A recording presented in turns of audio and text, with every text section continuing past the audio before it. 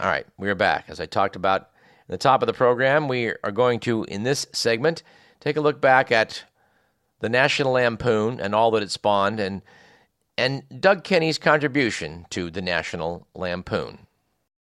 In brief, Doug Kenney and fellow Harvard undergraduate Henry Beard were a couple of characters not much alike in some respects.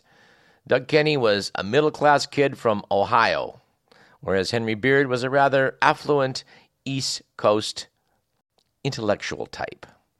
But the two of them fell together in the world of comedy. They worked on the Harvard Lampoon and produced what got a lot of people's attention as some pretty clever parodies.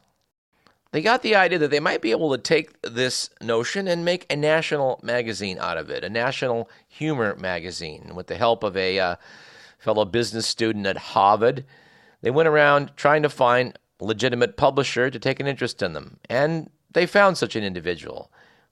Matty Simmons. He found them very amusing, very bright, and decided to roll the dice on them. So it was these editors of the Harvard Lampoon produced a national magazine, the National Lampoon. That documentary, Drunk, Brilliant, Stoned, Dead, showed how the magazine was quite crude at first. When they finally got around to firing Doug Kenney as the art director, which they did about half dozen issues in, it took a turn to the better. Michael Gross, who we cited in an obituary a couple months back, passed away, I think, in December of 2015, became the art director of the National Lampoon, and its look changed immediately for the better. In fact, the first issue under Michael Gross, which they showed in the documentary, was the nostalgia issue from November of 1970. Just so happens, I have a copy of it. So, ladies and gentlemen, let's take a trip back down memory lane 45 years ago, which kind of rocks my world. But yeah, 45 years ago, November 1970. The excellent artwork on the cover shows a 1960s-style kid with long hair getting a haircut. Very much Norman Rockwell-looking setting. And what I think knocked people out about this issue was a section in the center by Michael O'Donoghue. It is a parody of a high school yearbook. In this case, it's called The Bobcat and is purportedly the yearbook of Ezra Taft Benson High School from 1956. It is quite funny, although Doug Kenney, when he spoke at UCLA, was quoting from it and not doing it justice. This does give me pause, because Doug Kenney is a bona fide comedic genius, and if he muffed it, what are my chances? In fact, I think I'm going to succumb to fear on this one and not tempt fate. I would ask if anyone out there in the listening audience was around close to 45 years ago when Doug Kenney spoke at UC Davis, and there's any chance there is an existing recording of that, please drop us a line at info@radioparallax.com. As I say, Kenney's great review in the Cal Aggie leads me to believe that he did a better job here at Davis, here at Freeborn Hall, than he did down at UCLA. Anyway, rather than quote from the yearbook, I'm going to quote from one of the ads in that early issue, which shows Doug Kenney holding a teddy bear with a tin cup in his hand, sitting in an empty lot with a pile of garbage. In the style of a million such advertisements, which we've all seen, dear listener, the ad says, "Little Doug Kenney will go to bed hungry tonight, unless you help." Raised in a small village called by the natives Ohio, Doug has never had the things that your children have had. He was 10 years old before he owned a pair of Florsheim shoes. He was almost 20 before he had his first ride in a Lincoln Continental. And his parents were too poor to send him to a fancy Swiss private school like his playmates. He has never tasted caviar. Won't you find it in your heart to join the National Lampoon Foster subscription program? It costs only pennies a day and can do so much. If you buy a 1-year subscription, little Doug Kenney can have a crust of bread and a cup of milk every day. A 2-year subscription will send him to school, where he will learn to read, write, and play polo. A lifetime subscription will enable him to throw an entire coming-out party for his less fortunate friends in the south of France. Just $5.95 will give you a year of reading pleasure, and little Doug will love you. Subscribe, damn it! Of course, the funny part about this was shown in that documentary, and also in Maddie Simon's book, based on their famous cover, "If you don't buy this magazine, we'll kill this dog." Simon's named his volume, "If you don't buy this book, we'll kill this dog." Turns out little Doug Kenny and little Henry Beard, their third classmate from Harvard, cut a deal with Maddie Simons that they'd be bought out after 5 years if the magazine was a success. The magazine was a success. Doug and Henry stuck to their rights to get bought out and walked away millionaires. Of course, when they walked away, so did a great deal of the quality of the magazine, although Doug did stick around a little longer. The very next issue after that, which was a Christmas issue in December, again had some pretty spectacular artwork on the cover. A Chinese communist pilot flying a MiG is blowing the hell out of Santa Claus, with the voice bubble saying, "Eat death, bloated lackey of the capitalist toy mongers." This issue had one of the single funniest one-page pieces in the history of the magazine, in my opinion. But this one's going to require a little bit of explanation for our younger listeners. The title was "Make Your Own Agnew Speech." Back in 1970, Spiro T. Agnew, former governor of the state of Maryland, was the vice president of the United States, a man a heartbeat away from becoming the leader of the free world. He was, by all accounts, a boob. And it turned out a rather corrupt boob, because while as vice president, he continued to take bribes from the Maryland paving contractors who had bought him off while he was the governor. He wasn't the governor anymore, and they still kept paying him, and he still kept taking it. When word of that got out, Nixon, who was having quite a bit of trouble with Watergate by then, threw Agnew under the bus. But back in 1970, during his heyday, he was going around the country giving speeches, attacking leftists, attacking people who opposed the Vietnam War, attacking people who were pushing for civil rights, all as part of Nixon's effort to claim that there was a silent majority of Americans out there who basically were against civil rights and wanted the war.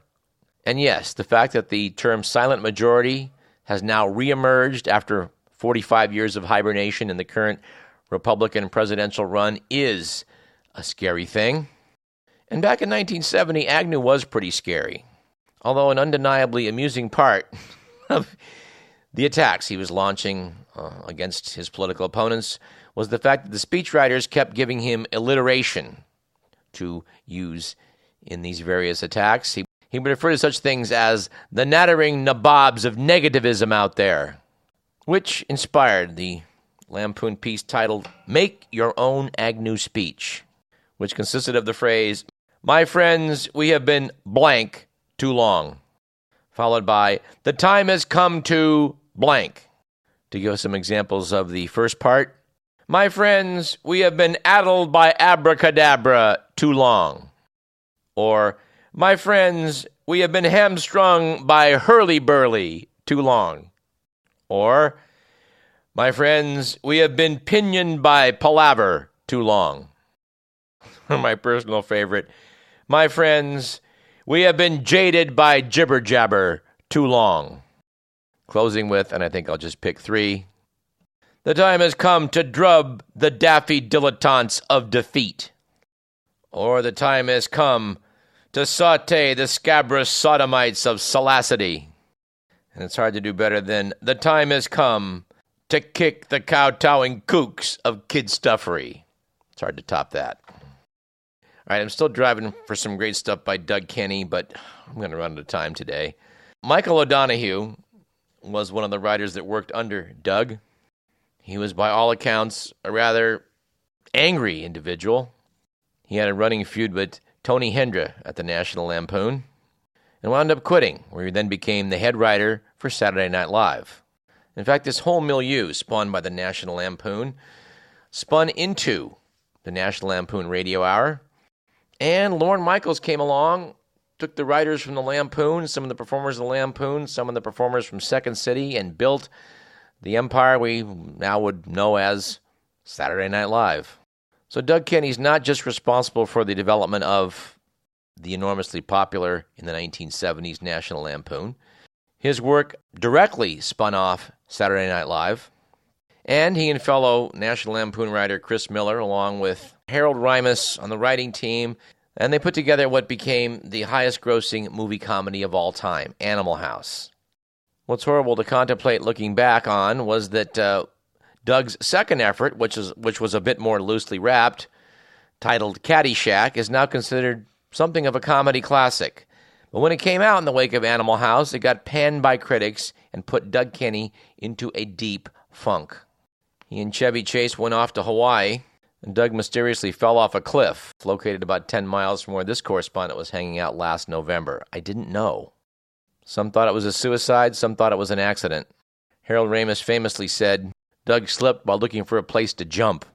Doggone it, as we're running out of time here, I've either got to do Doug Kenney or Michael O'Donoghue, and I'm going to go with O'Donoghue today and hopefully give you an IOU for some more of Mr. Doug Kenney in the future. Maybe we'll find his actual talk here at Davis. Wouldn't that be something? But with all due respects to my fellow public affairs host here at KDVS, Dr. Andy Jones, himself, a professor of English, I would like to go back to the March 1971 issue of National Lampoon to quote from Michael O'Donoghue's Let Me Show You How to Write Good. To excerpt. Introduction. A long time ago, when I was just starting out, I had the good fortune to meet the great Willa Cather. With all the audacity of youth, I asked her what advice she would give the would-be writer. She replied, My advice to the would-be writer is that he start slowly, writing short, undemanding things. Things such as telegrams, flip books, crank letters, signature scarves, spot quizzes, capsule summaries, fortune cookies, and errata. Then when he feels he's ready to move up to the more challenging items such as mandates, objective correlatives, passion plays, pointless diatribes, minor classics, manifestos, oxymora, exposés, broadsides, and papal bulls. And above all, never forget that the pen is mightier than the plowshare. By this I mean that writing all in all is a hell of a lot more fun than farming. For one thing, writers seldom if ever have to get up at 5 in the morning and shovel manure. As far as I'm concerned, that gives them an edge right there. Lesson 1 in Michael O'Donoghue's How to Write Good, The Grabber. The grabber is the initial sentence in a novel or short story designed to jolt the reader out of his complacency and arouse his curiosity, forcing him to press onward. For example, It's no good, Alex, she rejoined. Even if I did love you, my father will never let me marry an alligator. The reader is immediately bombarded with questions such as, why won't her father let her marry an alligator? How come she doesn't love him? And can she learn to love him in time? The reader's interest has been grabbed. Just so there's no misunderstanding about grabbers, I've listed a few more below. I'm afraid you're too late, sneered Zoltan. The fireplace has already flown south for the winter. Chinese vegetables mean more to me than you do, my dear, Charles remarked to his wife, adding injury to insult by lodging a grapefruit knife in her neck. And I have in my hands, Professor Willoughby exclaimed, clutching a sheaf of papers in his trembling fingers and pacing in circles about the carpet while I stood at the window, barely able to make out the Capitol dome through the thick, churning fog that rolled in off the Potomac, wondering to myself what matter could possibly be so urgent as to bring the distinguished historian bursting into my State Department office at this unseemly hour. Definite proof that Abraham Lincoln was a homo. Says O'Donoghue, these are just a handful of the possible grabbers. Needless to say, there are thousands of others, but if you fail to think of them, feel free to use any or all of these. And let's close with what's described as Lesson 5, Finding the Raw Material. As any professional writer will tell you, the richest source of material is one's relatives, one's neighbors, and more often than not, total strangers. A day doesn't go by without at least one person, upon learning that I'm a professional writer, offer me some terrific idea for a story, and I'm sure it will come as no shock when I say that most of the ideas are pretty damn good. Only last week, a pipe fitter of my acquaintance came up with a surprise ending guaranteed to unnerve the most jaded reader. What you do is tell this really weird story that keeps on getting weirder and weirder until just when the reader is muttering, how in the heck is he going to pull himself out of this one? He's really painted himself into a corner. You spring the mind blower. But then he woke up. It had all been a dream. Which I, professional writer that I am, honed down to, but then the alarm clock rang. It had all been a dream. And this came from a common run-of-the-mill pipe fitter. For free. All right, I'm going to slip one more final item in. This is another one of Doug Kenney's stable of contributors. In this case, Ed Bluestone. This from the famous "If you don't buy this magazine, we'll kill this dog" issue. It was titled 23 Ways to be Offensive at the Funeral of Somebody You Hated. How about number 4? Listen to the baseball game on a transistor radio and react loudly to every pitch. Yeah, that'd be somebody you didn't like. Or tell the clergyman that the deceased was a vampire and ask if you can drive a stake through his heart. Alternatively, shake the widow's hand with an electric buzzer. And my personal favorite from Ed Bluestone's 23 Ways to be Offensive at the Funeral of Somebody You Didn't Like. Show up at the cemetery with your Doberman Pinscher, and just as the casket is being lowered, have him play dead. Anyway, I hope some of that humor came through because it was mine to screw up, and I hope I didn't. On next week's show, we're going to see if we can't have our financial expert Bob Dunham put some of this Big Short stuff in better perspective. And we'll probably do more of our usual fare. I just thought I would experiment in today's show a bit. I don't know. Hope it worked. This program was produced by Edward McMillan, currently located somewhere east of Puerto Rico. And by the way, if you can, try and stay west of Puerto Rico. Our thanks to Will Durst. We'll see you next week at the same time. We hope. I would like to thank in closing Aaron Frankel, our Public Affairs Director, who's been going the extra mile for you and me both. Thanks, Aaron.